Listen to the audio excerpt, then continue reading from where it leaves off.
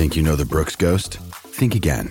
Introducing the all-new, better-than-ever Ghost 16. Now with nitrogen-infused cushioning for lightweight, supreme softness that feels good every step, every street, every single day. So go ahead, take your daily joyride in the all-new nitrogen-infused Ghost 16. It'll turn your everyday miles into everyday endorphins. Let's run there. Head to brooksrunning.com to learn more. Another day is here, and you're ready for it. What to wear? Check. Breakfast, lunch, and dinner? Check. Planning for what's next and how to save for it? That's where Bank of America can help. For your financial to-dos, Bank of America has experts ready to help get you closer to your goals.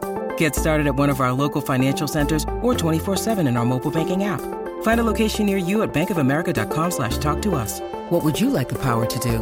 Mobile banking requires downloading the app and is only available for select devices. Message and data rates may apply. Bank of America N.A., member FDIC. Mother's Day is around the corner. Find the perfect gift for the mom in your life with a stunning piece of jewelry from Blue Nile. From timeless pearls to dazzling gemstones, Blue Nile has something she'll adore. Need it fast? Most items can ship overnight. Plus, enjoy guaranteed free shipping and returns. Don't miss our special Mother's Day deals. Save big on the season's most beautiful trends. For a limited time, get up to 50% off by going to BlueNile.com. That's BlueNile.com.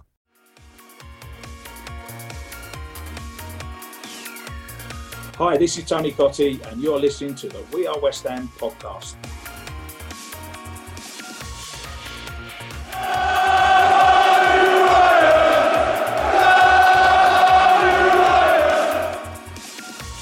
You are listening to the We Are West Ham podcast, and this week's episode is sponsored by footballprizes.co.uk, where you can win some priceless pieces of signed football memorabilia each and every week. This week's West Ham United prize is a fantastic signed and dual framed West Ham shirt package, including a signed shirt from Declan Rice and star striker Michail Antonio. Tickets cost just £8.95 each. Just 99 will be sold, and the competition ends on Friday the 4th of February at 7:30 p.m. There's been some fantastic signed pieces from Said Benrahma, Jared Bowen and Vladimir Coufal up for grabs since their launch. So head on over to footballprizes.co.uk to check them out.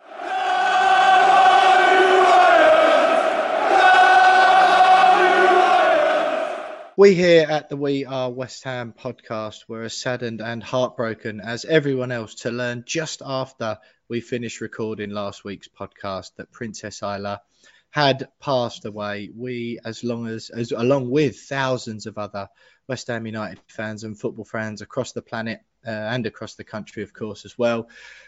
Fans from all sorts of teams have been clubbing together, helping support the Caton family through Isla's inspirational and heroic battle against neuroblastoma over the past few years.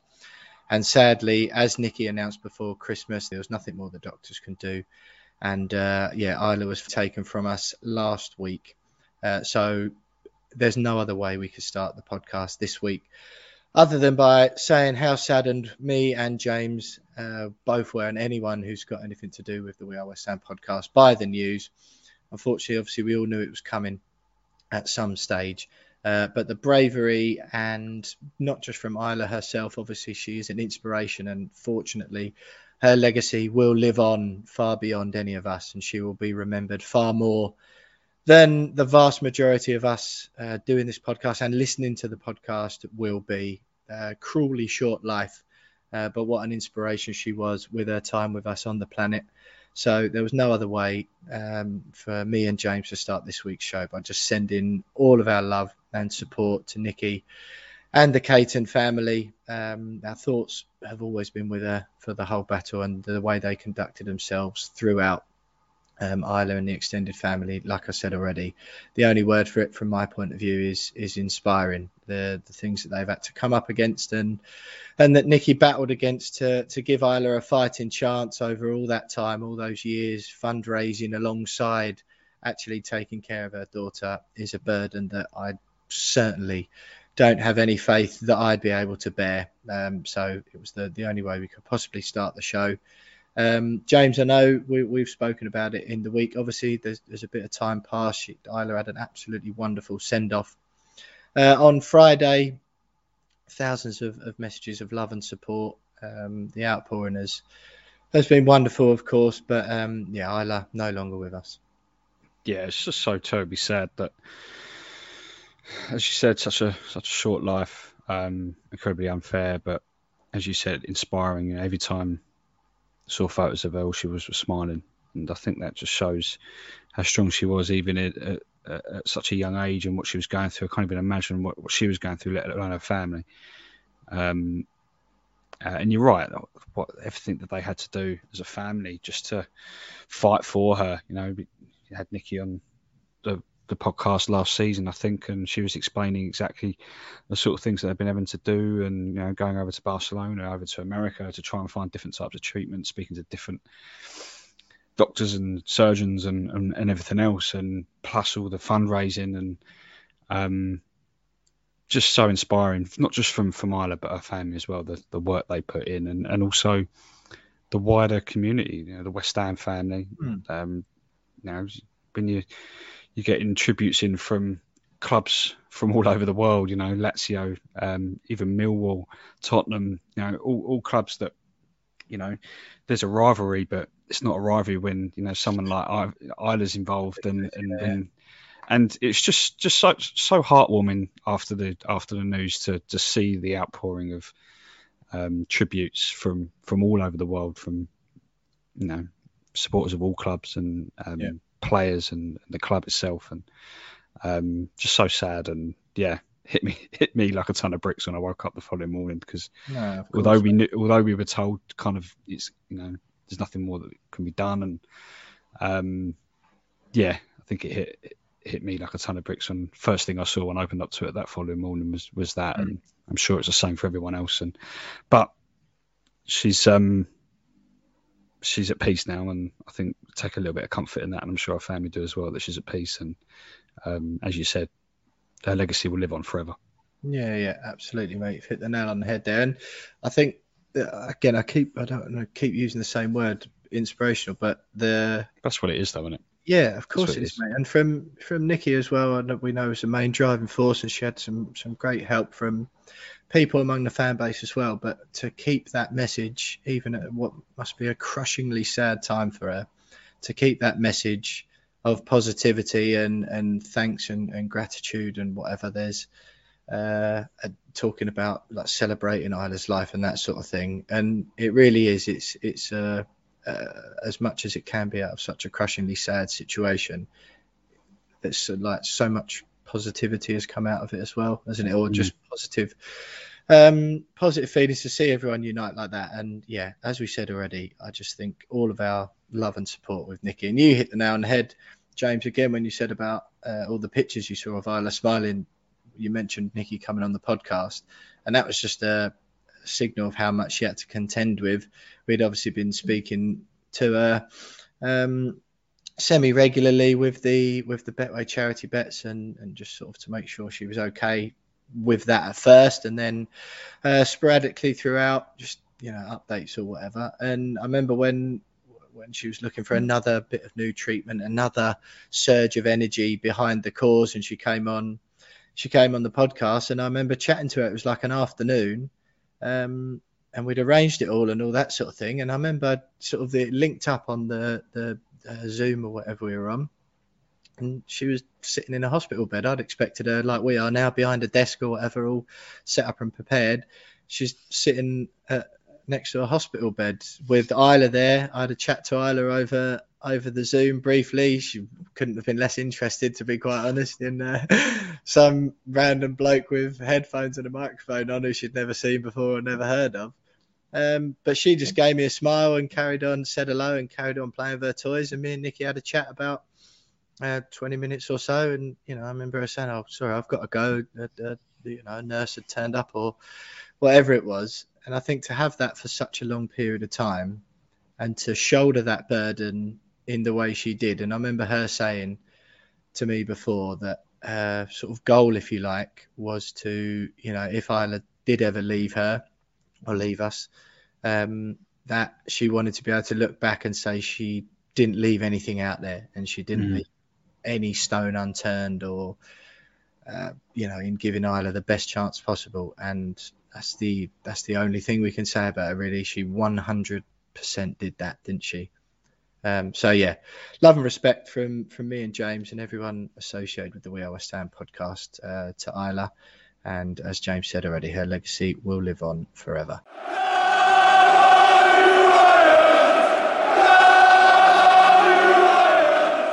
Well, Jonesy, as you mentioned there, mate, the perspective that a situation like Isla's brings everything into sharp focus immediately, doesn't it? And I was exactly the same the other day. I don't know about you, sort of when the news sort of broke, as crushingly sad as it was, it just made me feel grateful, really. Like, me and you get to do this. Like, same as you've got a lovely family, got some good friends, both enjoy what we do for a living. And it just makes, obviously, grumble and moan about things to each other most weeks before we actually hit record on the podcast.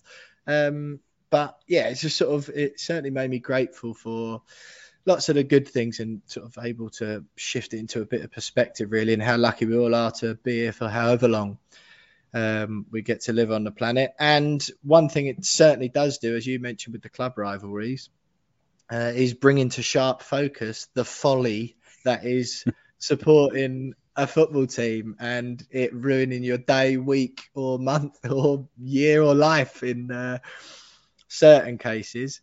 And on that note, we now have to talk about the transfer window and West Ham's complete shambolic dereliction of duty, lack of activity by bringing no players in to the thinnest squad ever when we're on the brink of the biggest achievement, some of the biggest achievements in the club's history. I was all geared up before, to be quite honest, for a right old rant, because we said, look, we'll leave the negativity until such a time where West Ham don't sign any players, but there is a huge chance that we will bring some bodies in. So let's leave it for now. We haven't brought any bodies in, but after the introduction to the podcast, of course, all of a sudden, I just don't care. I mean, I still care, but it just makes it feel a bit silly all of a sudden, doesn't it? Yeah, following that by moaning about something so trivial anyway. like football and signings is a little bit weird, but it's still a part of people's lives, isn't it, West Ham? So it is. Yeah, we've got to talk about it. But so look, you were the main one. I think I don't want to take credit away from you. So pull me up if you don't agree. But I think I was probably the ones tugging you back slightly, holding the reins a bit and saying, come on, mate, let's just leave it. Let's leave it. But I did promise you during those sentiments that if it came to a time where West Ham didn't spy anyone, that I'd let you off the leash as such or loosen the reins a bit. So away you go, mate. Well, I mean, I don't really know where to start, mate, if I'm honest. All morning, I've been trying to find the words to describe how I feel. And I've struggled to really find the words that truly reflect exactly how I feel about West Ham's transfer window or lack of transfer window. There may as well have not been one. Yeah. Right? It didn't happen. West Ham didn't have one. Some other clubs had one. Yeah, go on. So I booted up dictionary.com, nice. Clicked over to Thesaurus, typed in confused, because that's kind of roughly how I feel. Not confused.com. You didn't just get no. Like insurance comparison. No, but I probably need to do that as well. I can deal on my contents insurance. Yeah, exactly. Yeah. So I needed to find some synonyms because I was like, there's so many words. I don't know which is the right one. So I'm just going to use all of them. Yeah. So I'm baffled. Yeah. I'm befuddled. I'm bewildered. I'm dazed. I'm disorganized, distracted, muddled, perplexed, perturbed, puzzled, abashed, flummoxed. That's a good one. The flummox. And there's others here. I'm glassy-eyed, not with it. Yeah. I'm punch drunk with West Ham's transfer window. I'm at sea. I'm unzipped. At sea. That's a brilliant one. Yeah. What else you got? At 6s and 7s. Yeah. Thrown off balance, which I think is probably about right as well. Yeah. Okay. Yeah. Yeah. Slap happy. That's Slap happy. That's what it Sounds says good. here. Slap happy. I'd leave the. We'll cut that one. Yeah, but I think that you get the idea, mate. You get the idea. See, that's surprising me, mate, because I like loads of them. At Sea and Flummoxed, I think we can all agree are top two there. I thought they were going to be along the lines of, and I'm going to have a crack at this. And I haven't got thesaurus.com in front of me, so know that these are just coming from the heart. So I'm going to go with apoplectic, furious, beside myself with rage, fuming, steaming at the ears, shuddering with rage. Yeah, I know I've done rage already. Have you got any more for me? Livid. I think livid. Yeah, livid's a good one. Yeah. Yeah. See, I normally try and be quite a positive person, so I'm not used to digging into these adjectives to describe the way I feel. Apoplectic is probably my favourite one. I'm not even sure if I'm pronouncing that right. But apoplectic with rage. I just, and that's why I'm surprised yours seem to come from a bit more of a I just don't understand. I just think it's just, I'm just angry, mate. See, I'm beyond anger. I tweeted it on Sunday night. Yeah. I'm just really struggling with the fact that West Ham are going into the last 24 hours of the window having not signed a single player, given the size of our squad. And it went semi-viral. I think about 700 likes, 50 retweets. Hang on a minute. Sorry, say that again. What, semi-viral? No. Sorry, I wasn't digging you out for your terminology. What was the tweet? I got a little bit distracted then trying to get some stats up in a minute. But it was along the lines of, I'm really struggling with the fact that we're going into the last 24 hours of the window, having not signed a single player, despite the size of our squad, despite what we're going for. Yeah. Got a lot of engagement. A lot of fans, a couple of fans were like, "Oh, calm down, mate. Don't worry. Coletta Carr's on his way." Whatever you tweet, people seem to just reply saying, "Calm down." had one lad go, "Calm down, chap," which is always that was a brilliant one. Yeah. Passive aggressive. Coletta Carr's on his way, being done as we speak. Yeah, waffle. As far as I'm aware, he's still at Marseille. Bizarre that. Which is funny. We got stuck in the Eurotunnel, mate. Yeah, maybe, but and you've got other fans going, "Oh, it's GSB's fault." Some fans going, "It's Moyes' fault." I don't care whose fault it is. No. The fact is, for whatever reason, we've decided that strengthening what is probably the thinnest squad we've had in decades was not crucial in order to achieve what we want to achieve this season. They might have tried all those phantom bids for lots of Calvin Phillips, Rafinha, Dominic Calvert-Lewin. I think Simon Jordan called it right on TalkSport and said, they're either making those bids just to make it look like they're doing something, or they're just saying they've made those bids and they haven't really made those bids. For the exact same reason, to make it look like they're doing something. I don't care whose fault it is. The fact is that we're trying to finish in the top four in a season where it doesn't really look like anyone wants to finish in the top four. Tottenham brought in a couple of players on deadline day, but no one knows how they're going to do. United didn't sign anyone. Desperate to keep hold players. Right. Even if they're fringe, Ogbonna was a fringe Juventus player, wasn't he? Yeah, it turned out to be pretty good. Yeah, of course. Yeah, Arsenal let half their squad go, didn't sign anyone. So you look at it and go, this is our opportunity. Strengthen now, and top four could be ours. Or we give ourselves an even better chance than we've already given ourselves to finish in the top four. We give ourselves a much better chance of going deep into the Europa League, potentially getting to the final and, maybe winning it and finishing and qualifying for the Champions League that way. There's a real possibility of us doing that this season. However, how difficult it might be for a club like West Ham to do that. Yeah. The opportunity's there. Yeah. And we failed to really give ourselves a better chance. A lot of fans were saying, why risk signing a player and wasting money on him if he's not the right player? Well, sometimes when you get to a point where you have to take risks to alleviate the other risk, which is you take the risk on, signing a player that may or may not work out in order to alleviate the risk of having your season fall apart in the second half of the season because your squad's knackered. And not finishing in the top six, at the very least. Now we've gone, we won't take that risk, but we're going to give ourselves an even bigger risk by allowing the other players to crack on for the rest of the season, even though they're absolutely shattered at this point. Yeah, mate. Well delivered. Well delivered. Thanks. I like that. That was an excellent monologue. You know what I say to anyone who, well, I don't say because I don't like to engage in Twitter arguments, basically. But what I always think to myself in an angry voice. So I'm proper giving it some to myself when I hear that about don't just sign anyone. First of all, that is just people not thinking for themselves and taking the sound bites that are fed to them by the club or by Moyes or whatever. Because Moyes' tagline has been, I don't want to buy players for the sake of it. Not a single West Ham fan was shouting that in Twitter arguments, parrot fashion, as if it was their own idea, which is basically all people do in Twitter arguments, is take someone else's thing they've heard or read and say it as if it's their own. No one was saying that before David Moyes rocked up and started saying it. Okay? No one was saying that at West Ham. No one was going, no fans were going, that's a good thing, actually, mate. Yeah, perhaps we shouldn't be signing players for the sake of it. No one was saying that. So, first of all, it's not an original idea you've had there. And you're just saying it to be facetious, I think.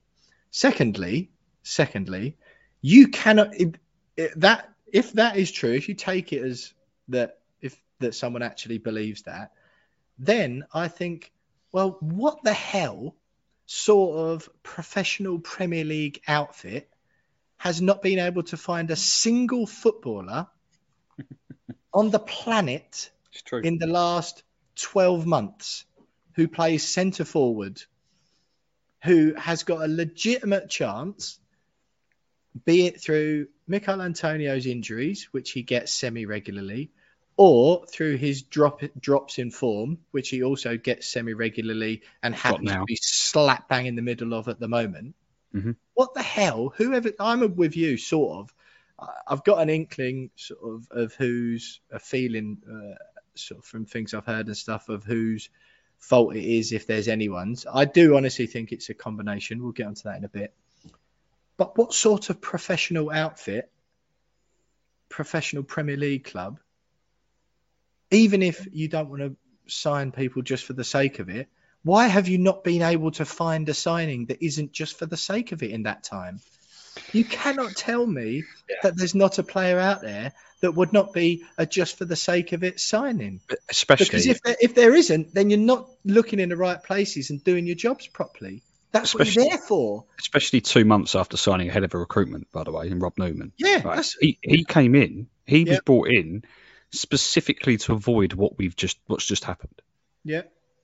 To specifically avoid us going into a transfer window and I'm in an R-in over a short list of players and not too sure. It's his job. He's the head of recruitment. It's his job to identify the players that aren't just for the sake of it signings, and the players that one, are good enough for West Ham, two, can strengthen West Ham, and three, are affordable and gettable players for West Ham in terms of the position that we're in at the moment. I heard one report, mate. So on the Rob Newman thing. Sorry, I know you were just shaking. I wasn't sure if you were just quivering with anger or had something else to say. I don't know what else to say. I don't know. Just stop, shuddering on screen. Goodness, if that's not worth going over to the We Are West Ham podcast on YouTube to see that clip, then I don't know what is. But I heard one report that suggested Newman put a list of players in front of Moyes. Now, again, I'm not sure of the validity of this. It's just something I heard. So that he put a list of players in front of Moyes and he was told that none of them were up to scratch, right? So, fine. But as far as Rob Newman goes, and because me and you both in the last couple of weeks spoke to Justin. I think you might know him on Twitter, listening to Chicago Hammer. On the West Ham Media Tour, on the Hammers Polls YouTube channel podcast. And me and you both went on there, and I'm going to recycle a line that I used when he asked me about the transfers on Rob Newman. I'm happy to say I've used it before, so if you've listened to me on the West Ham Media Tour the other week, then I apologise. But Rob Newman arrived in October, and I don't know how long it takes at West Ham to get set up on the software, whatever software they use, to get yourself... probably. to get yourself a Gmail password and to find out where the coffee machine is and where the toilets are and where you can park and all the other things that are associated with getting a new job. I reckon generously, he could have his feet under the table within a week. Yeah, by the time he can turn up at work, like nowhere to park his car, nowhere the lunches to put the fridges, to put his packed lunch, nowhere he can make himself a tea and have a water, log into his computer and his company phone or whatever, and crack on with the task he's being paid a considerable amount of money to do. So give him a week. That leaves him at least the whole of November and the whole of December to have got ourselves. That's not even mentioning the so-called football professionals at the club whose role or part of their role is to identify and sign players for West Ham United to improve the club. That's 2 months to get ourselves in a position where by at least the beginning of January, we've got an idea. And even if, as does sometimes happen, West Ham's IT department is really not that up to scratch, and poor old Rob got there and he didn't have a laptop set up, so he had to wait a week for that. His company car wasn't ready for him. And, even if it took a bit of a while to get in, the passwords weren't working, he didn't know how to use the software, he needed to go on a couple of training days to sort of buy into the company ethos and all that, right? Even if you said that took a month, right? A month. That's still another month. It just isn't an excuse. We're veering into the insulting fans territory again. And that's not a plan. And I think it's sort of so much more galling this time around because it's the first time I think we've had that under Moyes. One interesting thing I want to get your thoughts on, Jonesy. Daniel Kretinsky arrived not long ago. Plenty of fans were heralding that as the dawn of a new era, particularly in the transfer market / spending circle, if you like. He's wealthier by around 4 times than David Sullivan. He's worth about £4 billion to David Sullivan's 1 to 1.5. So 3 to 4 times wealthier. I know he hasn't got a controlling stake. I appreciate that. But there was a general sort of the implied PR line when he arrived was, I want to go and improve the team and I want to push on and, I'm here to improve West Ham. Well, implied. I said implied on purpose. And I just think I'm just interested because it's easy. Like it was the same old stuff, like people just blaming Gold, Sullivan and Brady, as has happened plenty of times in the past. I'm not adverse to that argument, but I think certainly this time there was more anti-Moyes sentiment and anti-Rob Newman sentiment for those who've heard of him. But there wasn't, from where I was sat, a single mention of Kretinsky. I just wonder what your thoughts were on that. Well, in defence of Kretinsky, he did come out. It was a couple of days after he invested in the club and it had all gone through. And he did an exclusive interview with Jack Rosser. Yeah, in the Standard. Evening Standard, yeah. And he'd technically written a column. And he openly says in that column that, he's a fan of the way that David Moyes does business and that the club has done business since David Moyes has been at the club. And he literally, not so many words went, I just want to, get fans feet back on the ground and go, we're not going to spend big in January. Right, no, but James, that's fine, mate. But spend big is not zero, is it? Right, well, this is it. Big is like, we're not going to spend 100 million. Fine. Well, this is it. I mean, 20 million on 2 players. That's why I don't think we can aim much of the blame at Kretinsky just yet, because he did come out and go, look, we're not going to spend big. But James, we're not going to spend big. Mate. But then polarized, isn't it? But then you've got Moyes going right at the beginning of the window. I need to strengthen. I want to bring in a striker. I want to bring in a defender. Moyes wanted players. He wanted players. Got that on good authority. Yeah, 100%. He come out publicly and said it. He definitely wanted to strengthen the squad. You've got these phantom bids, £50 million bids for players that we're just never going to sign. Not even in the summer. Like, just no chance West Ham signing those players. No. So yeah, if anyone's to blame, it's GSB and Moyes. I don't think, Yeah, and but Rob Newman. I think also because he's not a majority shareholder. Yeah, okay, he's invested in the football club, and he would have gone. Here's a few quid for some players. In terms of injected money into the club, by yeah. arriving, didn't he? Yeah, it is a few quid for recruitment. But as he's not a majority shareholder, I very much doubt he's heavily involved in the final say on certain things involving, i.e., January transfers. Obviously, he'll be there. Final say, mate. No, he'll have his input, and I'm he's got a lumpy old percentage, isn't he? I'm pretty sure eventually we'll be raiding his club in the Czech Republic, which is Sparta, for one or two players. No doubt he'll be doing deals, but I don't know. I think it's too early to blame him. He's just arrived at the club. He's put the money there. Why have they not spent it? It's not down to him to spend it. Well, come on. Let's be realistic. It is. He's like a significant voice in the boardroom now. Yeah, of course, but we don't know. If you buy 27%, I believe it was. If you buy 27% of a business where your say is weighted. I get that. I'm not saying he's got the final say, but with the bulk of the transfer stories that we've been reading over the course of the last month, it's been West Ham are linked. West Ham are interested. Nothing solid beyond that, barring the Coletta thing, which apparently Marseille wanted to sell him outright. We were pushing for a loan to buy. In the end, Marseille just went, we're not doing a loan to buy. Which I'm sure they're pretty annoyed about, given that they're desperate for money. So that's why they wanted him to go outright. They've been doing a lot of financial problems. The others, no idea whether it was Moyes going, I'm not too sure until it's too late, or whether Moyes going, I need that player, and then very similar thing with the Coletta deal, going, yeah, but we're going to try and negotiate either a loan to buy or try and knock down the asking price a little bit, and that's why the deal falls through. We don't really know what the ins and outs are, apart from that Coletta, which is very, very heavily publicised as to why that deal broke down. But the others, that's why I'm finding it hard to really aim any blame towards Kretinsky, because we don't know how he operates really as a football club owner, whereas we know full well how both David Moyes operates in the market and how GSB operate in the market.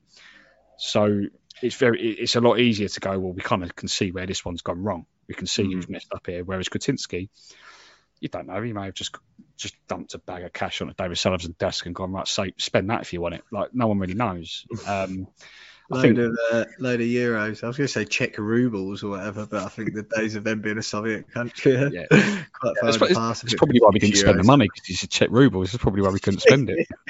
Sullivan's like, what the hell are these, mate? They've been out of circulation since 1994.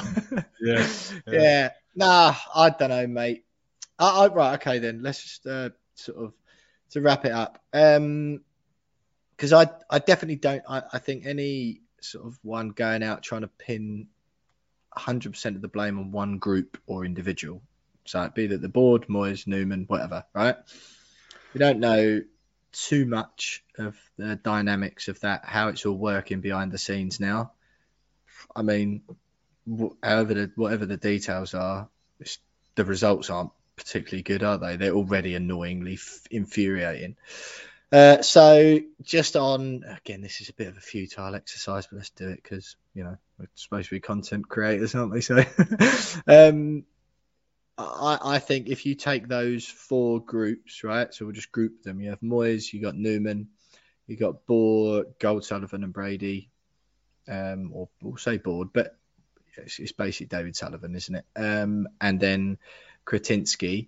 Give me some percentages, apportion some responsibility as opposed to blame. Blame's a little bit of a thingy, but apportion responsibility for the farce that is, whilst West Ham are on the brink of the biggest or one of the biggest achievements, certainly of the modern era, that we've gone a whole month with still only one right back turned centre forward as our striker, who's injury prone and is also going to fly to Jamaica every now and then. And a threadbare defence as well, and just haven't signed any players. Talk to me. Give me some percentages. I think you have to lump Moyes and Newman in the same bracket because they're a team. They're a team. You know, they must be working together. Right. Okay. So regardless of whether David Moyes hasn't done his job or Rob Newman hasn't done his job, I think they've both got to be accountable as a team. Okay. I think you can separate Kretinsky from GSB because he's the newbie on that board. Yeah, okay, he's come with significant investment, but he's the newbie. I would say, I'm going to say 50% GSB. Right. 40% Moyes and Newman, 10% Kretinsky. Blimey. I don't know if you're just trying to get in old Danny Kaye's good books, but are you open to get him on the show? If so, you'll have to interview him on. 100%, mate. Yeah, get him on. Daniel, if you're listening, he's definitely listening. Of course he's listening. Love to have you on, mate. Yeah. I would also like to have you on, but mainly so I can explain why I think you're more to blame than James does. West Ham not signing anyone. I don't know, mate. I think if you're a 4 billionaire, it's not a word, is it? But multi-billionaire probably works. Yeah, that would do. Yeah. But all right, if you're worth 4 billion quid, I think you've probably been in enough business meetings in your time. But he does own another football club, by the way. Yeah, that's what I'm saying. So It's not like he's sort of getting used to how things work. It's like he's done transfers before. He's set up boards and made decisions over recruitment. I don't think we needed to let him off this one. I think he was part of it. But I understand he is curtailed by his lack of control in ownership. So, okay, I don't know. I don't really know, mate. I know that Moyes wanted players. I'm not certain as to the validity of that report I already mentioned where Newman gave him a list of targets. I know we're sort of having a bit of a joke about it, but I genuinely don't think he's new to the role. He come with an impressive CV, Rob Newman. I know we were larking about and saying, what's he been doing? But it's unfathomable that he hadn't been doing his job quickly. And he's got contacts to tap into. It's not going to take a while to get going. It's unfathomable that he hasn't done his part of the process, to me. Do you know what I mean? So how much did you give him? You clubbed him together with Moisey, didn't you? Which complicates it for me. So I'm going to completely ignore the fact that you've done that. I'm going to say Robbie Newman gets 10. I was going to go a bit lower than that, 7, but I can't be bothered to do the maths. So we'll go 10 for Robbie Newman. And I'm going to go. I'm just going to go 20 for. 25 for Kretinsky, I think. 25's harsh. Right, 20 for Kretinsky, because I do appreciate as well. He can't be steaming in going, right, we need to sign this player. People hate that trait in an owner. So I'm going to go Kretinsky just because I think previously I had some high hopes for him shaking things up a bit and would have a different transfer window. 20 for Kretinsky, 10 for Robbie Newman, which is 30. And then I'm going to say, that leaves me with 70. I'm going to go 40 GSB and 30 David Moyes. Just because, especially towards the end of the transfer window, the trademark transfer reports came out, didn't they? From the same old people as well. Again, I'm not criticising because we work in the industry, mate, as well, and people have sources. What people watching these things, be it Sky Sports or Talk Sport or reading the papers or online, whatever it is. Journalists for these organisations have contacts across the game, right? What often happens, you tend to have journalists whose sources tend to be agents, and you have those whose sources tend to be within clubs. You obviously have a variety, and plenty of journalists have both. But what you find is and I'm not going to name any names, but people will know who I'm talking about listening. It's quite clear, certainly as far as West Ham transfer news goes, to establish which journalists have board side sources. Yeah. within the owners or the board. I'm not saying it is the owners, but like club side sources. And understandably, if you're gonna like have relationships with journalists, they don't want the agent side coming out, do they? They want any news that gets released to their contacts, the journalists they know, they want it to paint West Ham in a favourable light. Understandably, that would be true of all clubs as well. I think there's different ways of doing it about it, and perhaps making it a little bit less transparent when it's the same faces wheeling out the same sort of news and going. The amount of like journalists you hear, mate, going, "Oh, West Ham are trying really hard." It's like, leave it out, mate. You might just write a column for the West Ham website if you're going to do blatant PR like that. Do you know what I mean? So, West Ham are really, really trying hard to sign some players. Give us some names. Give us some detail on where the deals are at.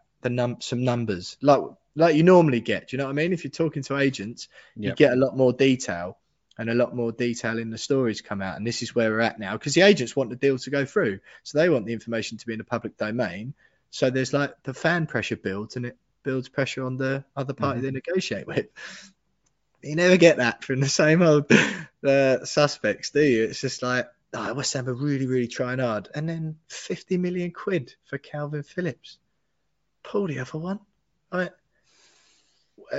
There's still some question about whether it was an official bid or not, but £50 million for Calvin Phillips, England's number one central midfielder, like out after or alongside Declan Rice.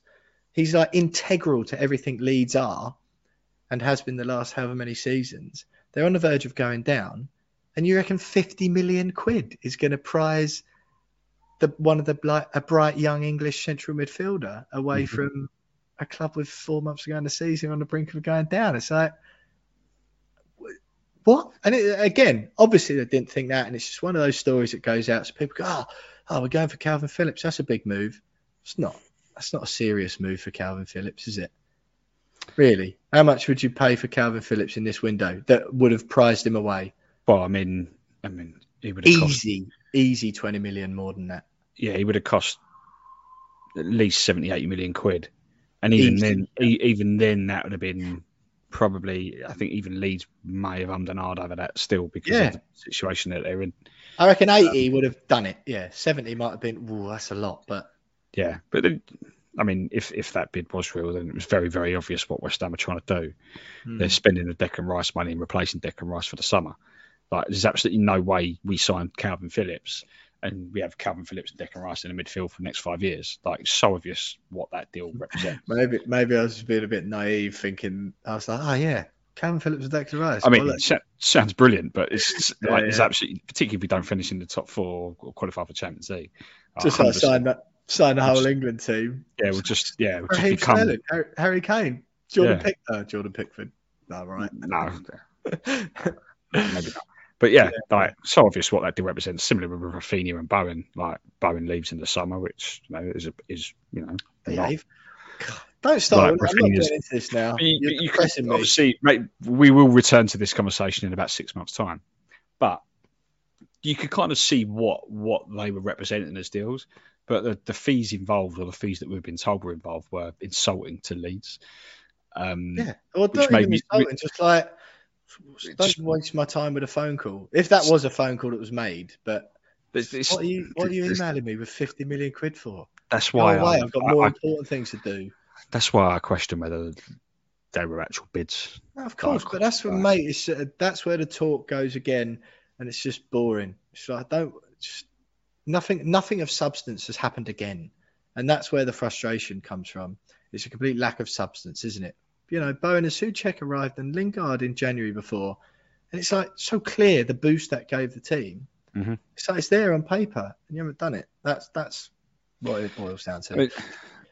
Have you got any more to say on it, mate? Because I'm just, especially you telling me Rice and Bowen are going in the summer. That is not what I needed right now. I don't think it's. I think it's very feasible to accept the fact that both of them will go, at least one of them. But the fact is, we went into this transfer window needing two key players, a striker and a centre half. They were the two key players that we needed. Atletico could have come if they could be bothered to pay the 18 million quid that Marseille wanted. Right, 18 million pounds, and they were trying to negotiate. So we're told. Which is less than Souček. Which is less than Souček, less than Bowen, less than Zuma, for crying out loud. Anyway. And then we need a backup striker. Ideally, someone that can come in, help Antonio out, give him a bit of a rest, come off the bench and try and change a game, be a little bit different to Antonio. You've got literally the definition of backup Premier League striker sitting at Liverpool in Divock Origi. Oh, Divock Origi, mate, I know. That has infuriated me. His name is Divock backup Premier League striker Origi for a reason. Yeah. And he's been offered around. Specialise in, mate, being a backup Premier League striker to teams who need one. Exactly. And this is also a guy that's played in the Champions League, scored in Champions League finals, right? He's been there, seen it and done it. He's a very good striker. Came off the bench for Liverpool against us earlier this season, scored. Brilliant goal. Superb goal. Really good finisher. Would love him. I'd have him as our first choice if Antonio was at the club, but he's a backup striker, right? Yep. And he's been offered around by Liverpool yesterday on loan. No one takes him. Why aren't we going, right, we're getting bloody desperate now. Like, let's just bring him in. He's a backup striker. He's done it against us. James. We are desperate, mate, for a striker. So, mate, come on. It's only been a year since we've... 18 months since he last signed a striker. It's only been a year since Haller left, mate. I think desperate. It's a bit harsh. It just baffles me that they've not gone, okay, he's not the type of striker that we're really looking for. But if it's a loan deal until the end of the season, for crying out loud, just do it. I know. Honestly, what do you mean he's not the type of striker we're looking for? He's pretty good. He's pretty good. Just sign him. Things. He doesn't fit the tactics or whatever. What the hell are you talking about? You're telling me Antonio does all the time. No chance. If he's coming off the bench for the last 15 minutes of the majority of the games he's going to play for us, right, with the sole purpose of trying to score a goal, which he does almost every game for Liverpool when he comes off the bench, right? He's perfect for our system. But you just know that the reason why we didn't sign him or wasn't interested in signing him is because he didn't fit the system. We weren't going to sign him for the sake of it. And that's the thing that really has confused me out of the entire window is why on earth did we not go up to Liverpool and go, we'll have him. I just phoned, but yeah, I assume you're saying. I mean, whatever. Just rock up.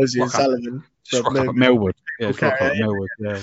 Sorry, Divock, come on. You come back. Here, mate. Yeah, we'll get you an Uber back down there. But, I don't know. That's the thing that's really...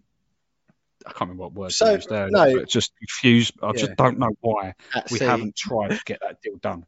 Yeah. So, one thing, right? So you're telling me, because he doesn't fit the system, am I right in suggesting that... Well, no, I'm not saying that, but... No, sorry. Yeah, but I know you're not saying it, sorry, that's why we didn't sign him. Yeah. Are you suggesting then that West Ham are currently in the market as far as striker goes, as someone who came to or started out their career as a right winger, played right back for a lot of it, gets injured quite a lot, and may decide to go and play for a nation that he's never played for, that are at least an 8 to 9 hour flight away semi-regularly? Is that why? Because Divock Origi hasn't got any of those, what some people may call flaws or drawbacks, because he's just played as a centre forward his whole career, and only plays for Belgium. People are like, that's a bit too convenient. That's not really that farcical and laughable, is it? So better not touch that one. Yeah. I don't know, mate. I mean, I've had enough, mate. I don't know. I just don't know. I don't know why Divock Origi wasn't good enough for David Moyes and West Ham. Like, the guy scores goals for fun off the bench for one of the best, literally the best team in Europe. Like, why? Let's just have a quick one then. Yes or no, mate? I heard the other day. Benteke, yes or no? I mean, I probably would have taken him at 10 o'clock last night. Me too, mate. Definitely would. People will laugh about it or whatever, but definitely. Just give him a shot. He can't be any worse than Antonio's been recently, and it's better than... Like, people go, Bowen can play up front. It's like, but he's playing so well in his position. Why change it? Force yourself to have to move him. Anyway, I'm proper fed up with this already, mate. Just one last one. Go on. Worth saying, I saw this report earlier. It made me chuckle, and it did make me think, I can just see us doing it. Diego Costa's still a free agent. Mate, I saw that. And I can just see us doing it. I mean, literally, the Premier League's original bastard to play for West Ham. Yes, please. I would love that. Yeah, definitely want it. Yeah, definitely, mate. Right. We're done on the transfer section. It's a very short podcast this week. Actually, Jonesy, no Betway charity bets because there was no Premier League game since we last spoke. There isn't going to be one until we speak again. The only game is Kidderminster Harriers. So what we'll have for you next up, we'll have an opposition view on that Kidderminster game in the FA Cup. We'll have the West Ham women, and we're probably not going to do final thoughts because it will just be some moaning like this. So all we'll do is a little bit of housekeeping at the end. So if you want, I'd rather you didn't, but you probably turn off before that bit. But listen to the Kidderminster bit and the West Ham women, if nothing else. All of that's next.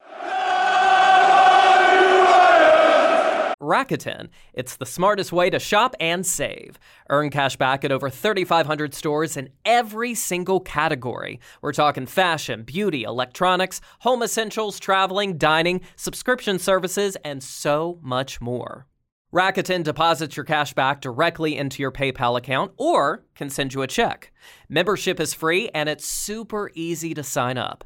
Rakuten has 15 million members who are already saving. Shouldn't you be one of them? It's a no-brainer. Shopping smarter doesn't have to be harder. Start with Rakuten via desktop, the app, or the extension, and let Rakuten do the deal finding for you. Start saving today at Rakuten.com or on the Rakuten app. That's Rakuten, Rakuten.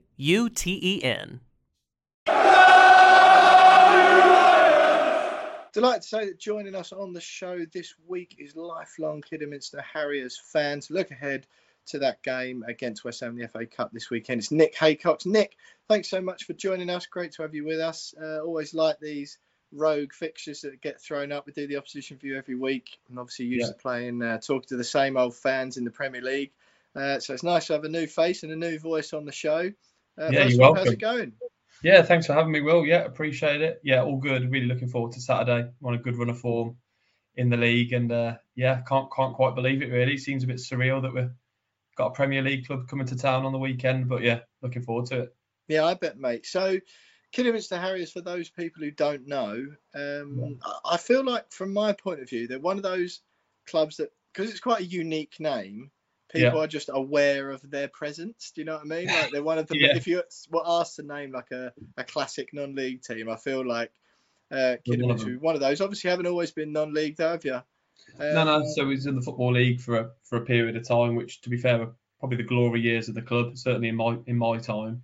But yeah, find ourselves now in the National North, and quite keen by the looks of the sort of plans to get back certainly into the National League and ideally the Football League as soon as possible. But unfortunately, we're not the only club trying to do that.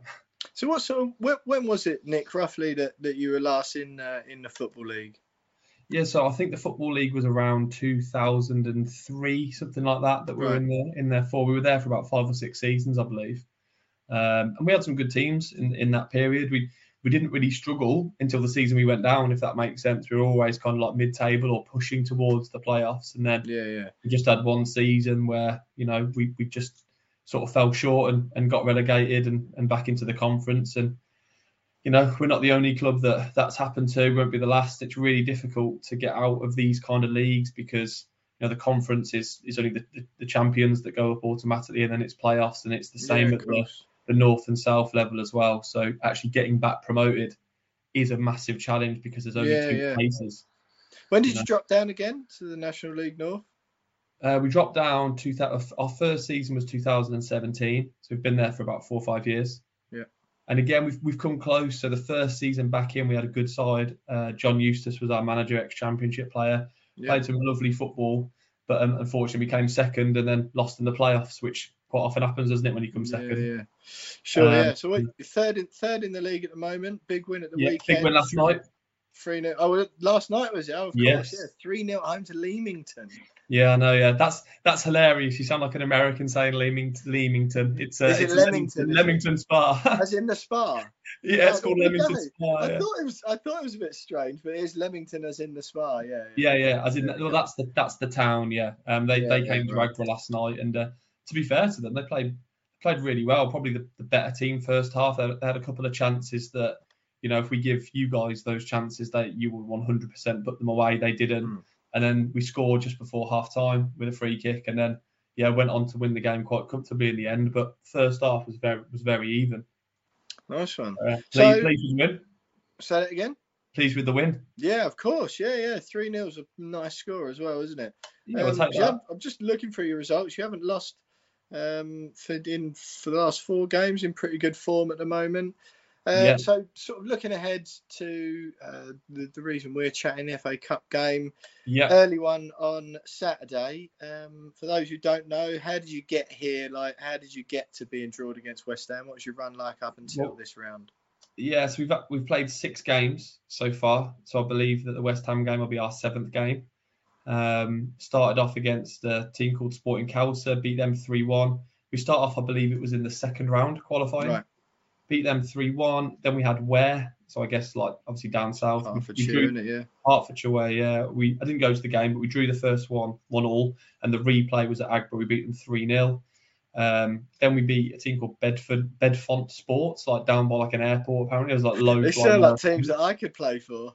I know, just strange names and stuff like that. But again, we squeaked through 1-0. That was away, and then we got drawn against Grimsby, who at the time were top of the conference. So we were kind of playoffs in our league, and then the league above was Grimsby, and they were top of that league. And we had them at home and beat them 1-0.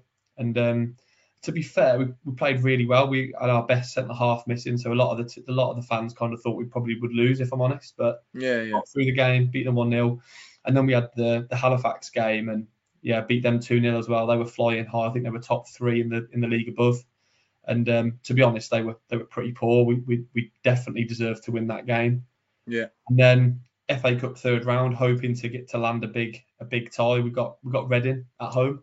Pleased with that, or were you a bit sort of disappointed at first? I think when you get to the third round and you're a non-league team, you're looking for that Premier League side. Yeah, of course. But I suppose if you don't get that, the next tier down is a home game against anyone. Yeah. And I mean, I still can't quite believe we beat them. They didn't play their absolute best side, but I think, 1-0 down as well, back to 2-1. I know, just right in a way. There was a chance of beating them purely on the basis that I don't think they got too much confidence, struggling to walk up the table. Away for them, home for us. So you did kind of think, maybe we could just do something. But then when they went, I mean, they were the better team for the first 25 minutes, and then they scored right on the stroke of half time. And I thought, that's the worst time to concede. Just think, get into half time, 0-0, shoot it towards the home end second half. You never know. And the turnaround, we absolutely battered them second half. We deserved to win second half. We really turned it on, and the atmosphere was awesome. Yeah. So we obviously overcame Leeds at home in the last round. I was in the car on the way back, listening to the draw, and I've recently, the last couple of seasons, I just hate listening to cup draws. I love cup draws normally, but the domestic cups, I'm just waiting for us to get Man United. Oh, okay, like a big team. Yeah, we always just get a rank draw in most like the Carabao Cup run we had earlier this year. Manchester City at home, who hadn't lost in the competition for 5 years, managed to beat them. Then Old Trafford, Man United away, managed to beat them somehow, and then Tottenham at home. It was Tottenham away in the next round. We seemed to just get shafted left, right, and centre. So I was in the car on the way back from beating Leeds. Even that was a bit of a grim one. I was like, Premier League at home, that was a potential banana skin. We obviously came through it. Yeah. But listening to the draw, thinking, here we go on the radio. It's like, come just say Liverpool already. You normally get Man United in the FA Cup as well. A lot of recent Man United games at Old Trafford. Yeah, almost always. So I was like, here we go, just wheel out the big team and let's get it over with.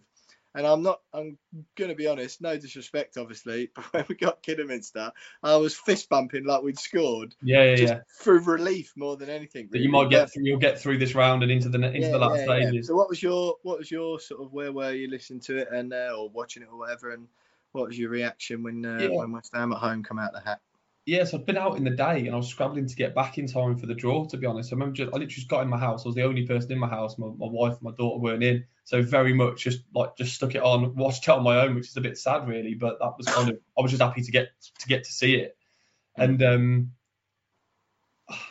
to be honest, when we came out at home, that I was happy with that. I wanted us to be at home, whoever we played. Really, right? Yeah. Yeah, I wanted us to be, just because I enjoyed the day before so much. You know, being at home, the atmosphere, the build-up for the town, and just like how happy it made everyone. I just thought, yeah, if we get a home game, that's at least a starting point. And then, yeah, when West Ham came out, I immediately thought, wow, it's like '94 all over again. You know, a repeat of that match. And there's a lot of, you know, I think you've got the Sullivans and Karen Brady and stuff, and they were in charge of Birmingham City, I believe, when we knocked them out in the third round of the FA Cup in '94. Right, yeah. Well, it's quite, I suppose, a romantic game in that respect. But, you know, the next ball out was United or Villa. Yeah. So, I mean, Villa would have been, like, for where we are in the country, Villa would have been huge. And, you know, no one likes Man United, do they? So No, that's exactly right. So were you pleased when it was West Ham then? Yeah, massively. I mean, huge game. I mean, a team fighting for Champions League. You know, one of England's best players, certainly the biggest prospect probably in England in Declan Rice. You know, a massive fan base. We know the atmosphere is going to be good. Like, you know, it ticks a lot of boxes. Apart from the fact it's probably, I'm not going to say an unwinnable game. Got to believe it's the FA Cup. You never know on the day. But, you know, you'll probably play a strong team. You know, you want to try and win a trophy. So, you know, you're not going to just sort of roll over and do a bit of a Reading and save yourself for the league, I don't think. So a bit of a reality check of it's going to be a really difficult game. Whereas if you pull out a Liverpool or United, sometimes if they're not focusing on it, they'll just play, you know, a young side, and then you just never know. But a sneaking suspicion you'll play like a strong team. What are you sort of? What can listeners to the We Are West Ham podcast who are looking ahead to the game, what sort of style wise can we expect from Kidderminster? What sort of game do you expect to play out? Obviously, sort of smile on your face there, but it could sort of be a bit attritional, maybe a bit 10 men, 11 men, 12 men behind the ball. No, again, I don't know, because we don't come up against teams like West Ham every week. We're normally a team that is on the front foot, looking to win games because we've got aspirations of winning the league or being promoted. So very different when we're playing against, you know, the Readings, the West Hams, and we're kind of we know we're not going to be on the ball. I think it'll probably. I don't think it'll be as attractive as some of the Premier League games and the styles of football. But, you know, if we do get the chance to play and keep the ball, we will. We're not just a long ball team. We're quite varied. We've had teams in the past. I spoke about the team that nearly got promoted and won the league. That was very much a pass out from the back. Yeah. Like really just playing through the lines. It was really attractive to watch. But we were kind of soft. And when we came against the harder teams, physically harder teams, we'd kind of crumble. Right. This team's a lot more, it just finds a way to win, finds a way to eke out results. So I think it'll be mixed. I hope we go on the front foot and play our game. I don't want us to sit back because I just can't see how we're going to compete doing it that way. We might as well give it everything and just go on the front foot and go out swinging, as they say. But yeah, probably a few more long balls than you used to see, but we don't just go long ball, you know. Yeah. Fair enough. It's quite a mixed game. What as far as sort of player wise, who are your big threats at the moment? What sort of who should West Ham fans be a little bit worried about? What areas of the pitch you look to hurt us? Yeah, so we've got a bit of a specialist free kick taker. You might have seen on the internet. He's called Amari Sterling James. He does like the knuckleball style free kick. He scored another one last night. He's very good long range shooting, long range free kicks.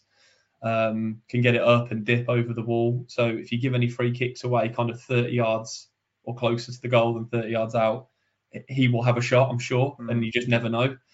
We've got he's a good set piece delivery as well. So on corners we can be pretty dangerous. But really that we've got we play like a target man striker who works really hard. He's kind of like the focal point, and then the three behind him work off him. And you've got Amari Sterling James, Sam Austin, and Ashley Hemmings, and they're quite a creative front three at our level. So be looking towards them to create the goals, really. Sterling forced an incredible save and a Reading keeper in that game, and Austin scored one of the goals.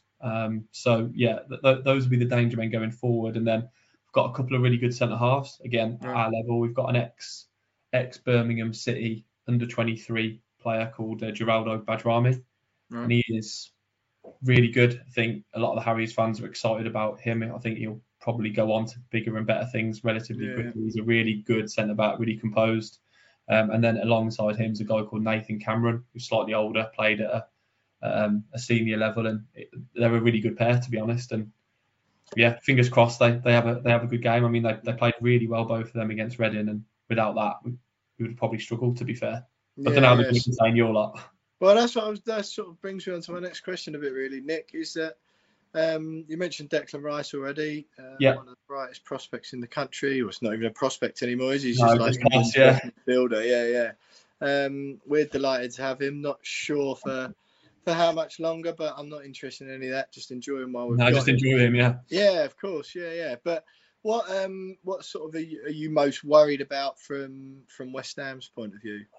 What, player-wise? Yeah, just like what sort of concerns you the most?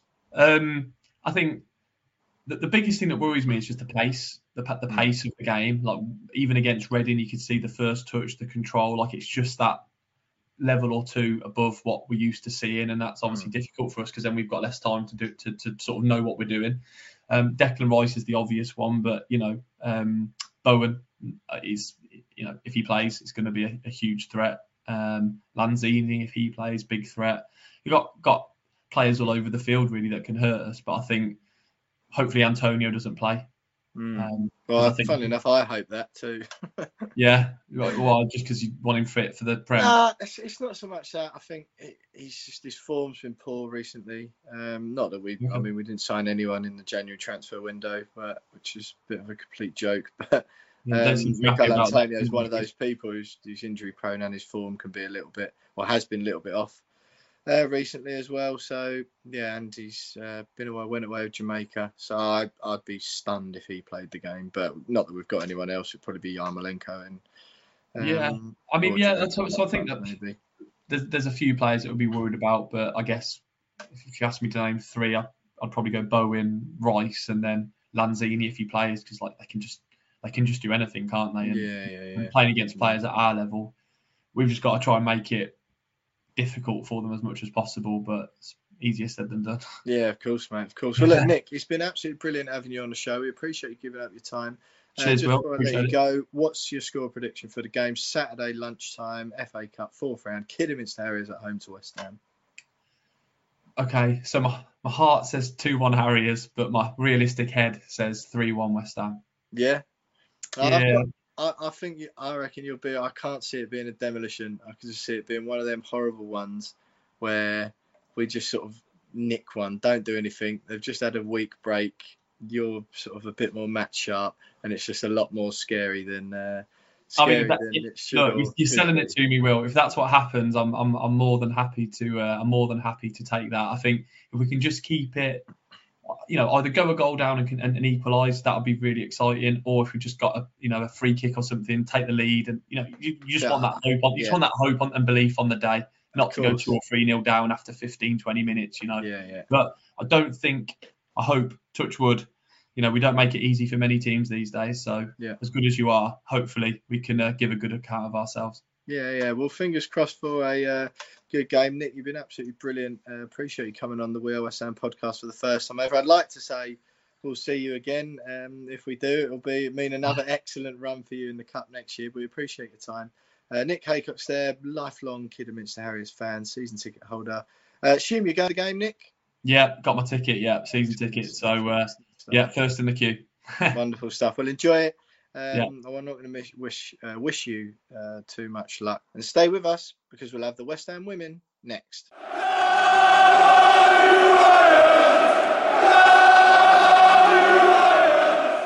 Two games for West Ham women since we last spoke. Jonesy, a 2-0 defeat away to Chelsea last Wednesday before they went up to Sheffield United in the Women's FA Cup 4th round and walloped them 4-1.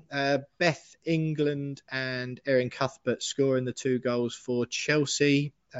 Beth England 51, Erin Cuthbert 82. West Ham didn't manage a shot on target the whole game. Chelsea, meanwhile, had 10. Quite a bit of a swing, but the scoreline's not too bad. I think we were saying before that Weren't really expecting anything out the game. Chelsea played 11, won 8, drawn 1 and lost 2 this season. The defeat leaves West Ham in 7th place in the league. We're sort of doing all right because the teams below us have all played more games. 12 is sort of like the mean average of games played by those teams. 7th, which I reckon we're quite safe to say the way the season's going, could very well be where we end up. We might sneak up another place or sneak down below another place, but it looks like it's going to be 6th, 7th or 8th.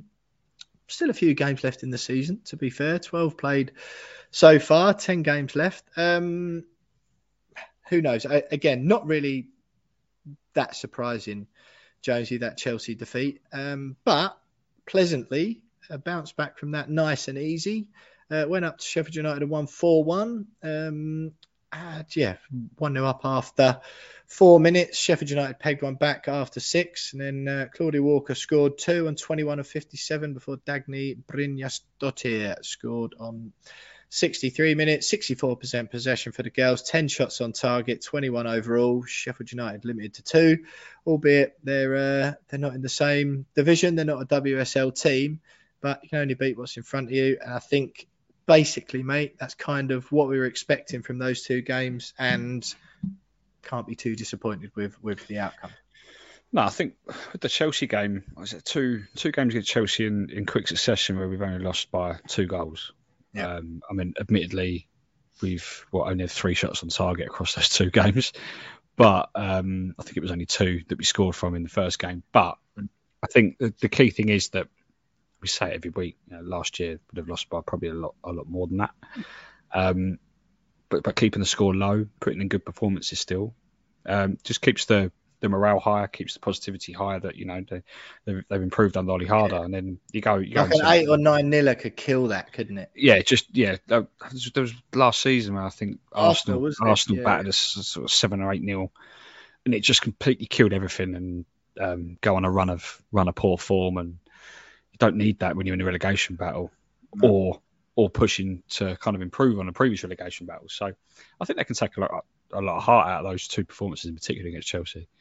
But then beating Sheffield United in that fashion in the FA Cup 4th round is only good. And I think we've drawn Reading away in the 5th round, which is certainly winnable.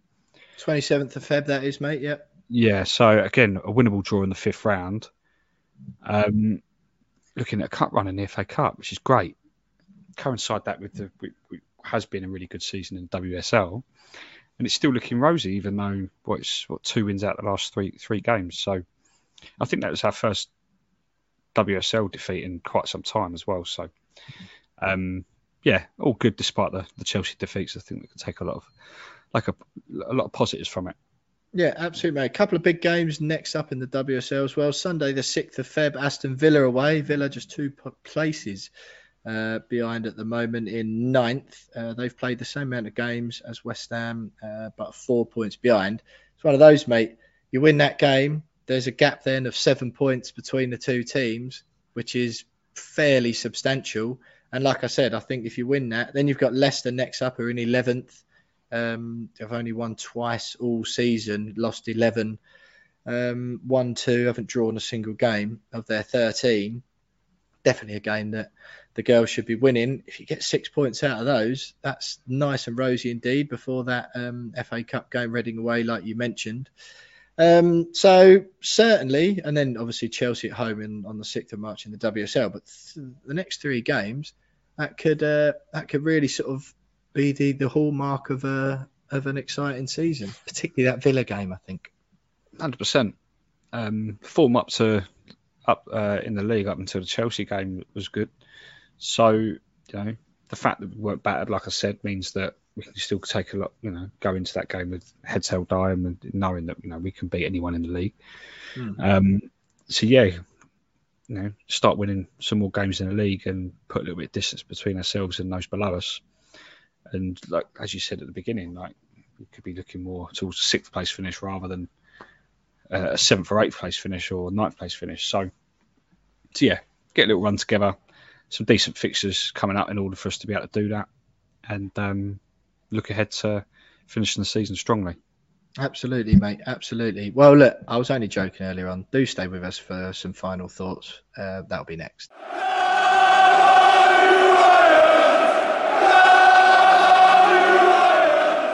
Right, Jonesy, we bleated and we moaned earlier on. I will ask you for some final thoughts in a minute. As I always do, just a reminder, because we certainly didn't do it in the first section.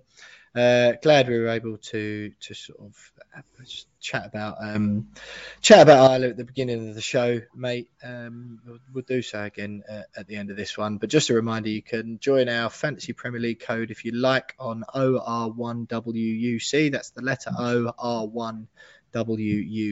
If you want, you can follow us on Twitter at @WeAre_West Ham, or on Instagram at @WeAreWestHamPod. Facebook, just search We Are West Ham Podcast. Do the same on YouTube to find the YouTube channel where you can see this week James Jones shuddering with anger. You'll have to put that bit up, Jonesy. Subscribe to the podcast as well if you don't already. Give us 5 stars if you can on Apple.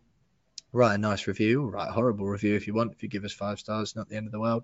But most importantly, just tell your mates about us. Pass the word on, word of mouth, or whatever it is. There's lots of you have done recently. I had a couple of really nice messages recently, Jonesy. I just want to give a couple of shout outs. Michael Pennycook over in Canada at the moment, guy who used to live over here in England, moved out there. Him and lots of his friends out there listen to the show every week, and he sent me a really nice message the other day just saying how much they all love it, and they chat about it in their West Ham group chat they've got over there. And a friend of mine as well, Mauro, who works, I might have mentioned it before, works on a cruise liner most of the time, so he's often around the world. And another nice message from him saying how much he loves listening to the show, and he was just saying the same as we were last week, echoing our sentiments. Stuff the Premier League this year, let's win the Europa League. But yeah, a couple of nice messages, really uplifting, positive about what we're doing on the show. So thanks to those guys. Lots of you send your messages through, so you can do that. Keep them coming because they make us smile. Mind you, most of the ones that running both of us down make us smile as well. So you can keep going with whatever you fancy. And don't forget, you can buy us a beer if you so wish, and support the podcast at buymeacoffee.com/wearewestham for as little as £5 per go. Jonesy, we've done the transfer window to death, really. Have you got anything else to say before we sign off for another week? Kidderminster Harriers in the Cup next up. Have you got anything to look back on the show? We chatted about Ireland before, and that should be the beginning and the end thing, really. And football transfers and whatever don't really matter. The bit we're lucky to have, isn't it, is the fact we've got a health, and hopefully we're healthy enough to be able to moan about West Ham not buying anyone in transfer windows for another 60, 70, 80 years or whatever, mate. Yeah, I think, I must admit, I thoroughly enjoyed letting off some steam there. Thoroughly enjoyed that. I could have gone on for a little bit longer. But yeah, it's kind of, really, it's quite insignificant when you consider, Of course it is. when you consider what Isla's families had to go through, what Isla's had to go through the last 6-7 years. And just want to, obviously, once again, send my love and support to Isla's family, and obviously thoughts are with them. And just lastly, just looking forward to getting some proper football back this weekend at Kidderminster, and then Watford on the following Tuesday. That's it, mate. Yeah. So Kidderminster away in the FA Cup Saturday, the 5th of February, 12:30 kickoff that one, and then Watford at home Tuesday, the 8th of February, 7:45 kickoff. Echo Jonesy's sentiments, really. All our love and support to Isla's family. She was an absolute inspiration. We will, if any of you were wondering about what we're doing as far as the Betway charity bets go, and the money we've been raising for Isla's fight this season, we're in discussions about that at the moment. Obviously, it's gonna all that money goes to the right place for sure. We're just chatting about how that's going to work at the moment, in case any of you were wondering, but we'll update you on that. In due course. There's been some good ideas so far batted around as we've been talking about it, so we'll let you know what's going on with that soon. Loads of love and support to Isla. West Ham United go to Kidderminster on Saturday in the FA Cup before welcoming Watford at home in the Premier League the following week. It's not too long now before the draw for the last 16 of the Europa League as well. I've already got the time off of work for the away leg, which I am absolutely delighted about. I've got the home leg booked in as well, so absolutely no excuses from me about missing the game whatsoever. It's exciting stuff. West Ham are still 5th in the Premier League, believe it or not. We might not have any new players, but let's hope by some sort of miracle the ones we've got maintain some superhuman fitness for the rest of the season. Thanks for listening, everyone. Like we said, love and support to Isla, and let's just try and keep her in our minds and in our hearts for the rest of the season and beyond, because really we're just lucky to be here and lucky to have a football team to support at all. And if they don't sign any players, yeah, it is annoying, as you heard from me and Jonesy earlier on in the show. But ultimately, it's not the end of the world, is it? Thanks for listening, everyone. Up the Hammers. West Ham are massive. And we'll see you next week.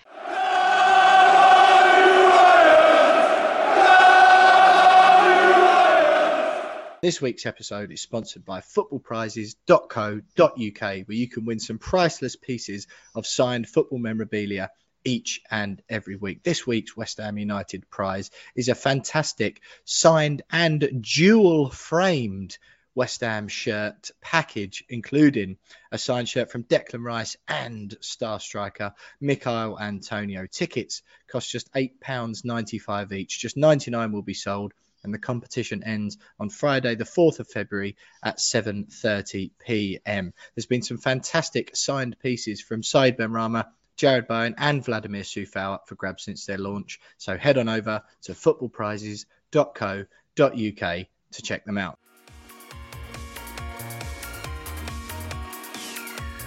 Hi, this is Tony Cottee, and you're listening to the We Are West Ham podcast.